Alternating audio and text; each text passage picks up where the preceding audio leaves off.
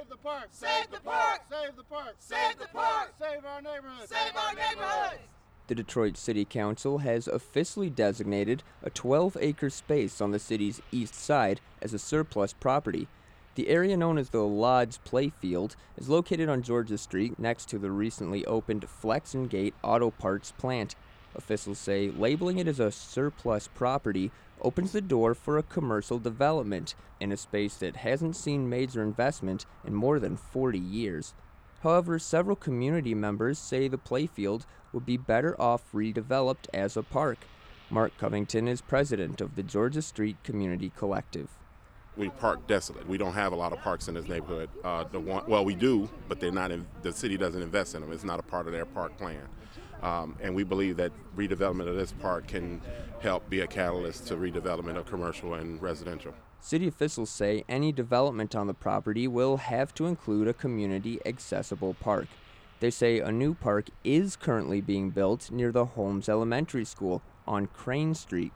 That location is about half a mile away from the Lodge Playfield, and Covington says he fears the community west of Van Dyke could become overrun by industrial development. We believe that that's the plan. He says recent expansions have not led to bigger things for the neighborhood.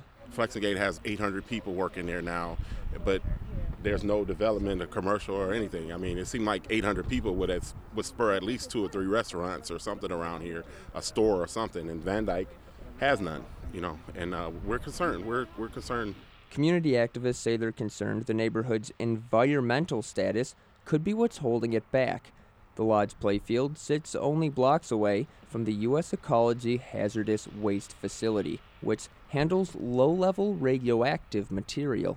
Well, right now, U.S. Ecology is looking to get an approval for a 10-fold expansion, which we have been opposing. That's State Representative Isaac Robinson. He says the proposed expansion would result in U.S. Ecology increasing its storage capacity to hold more than 600,000 gallons of hazardous material. We're calling on Governor Whitmer and the MDQ to stand up and not issue an approval of their permit.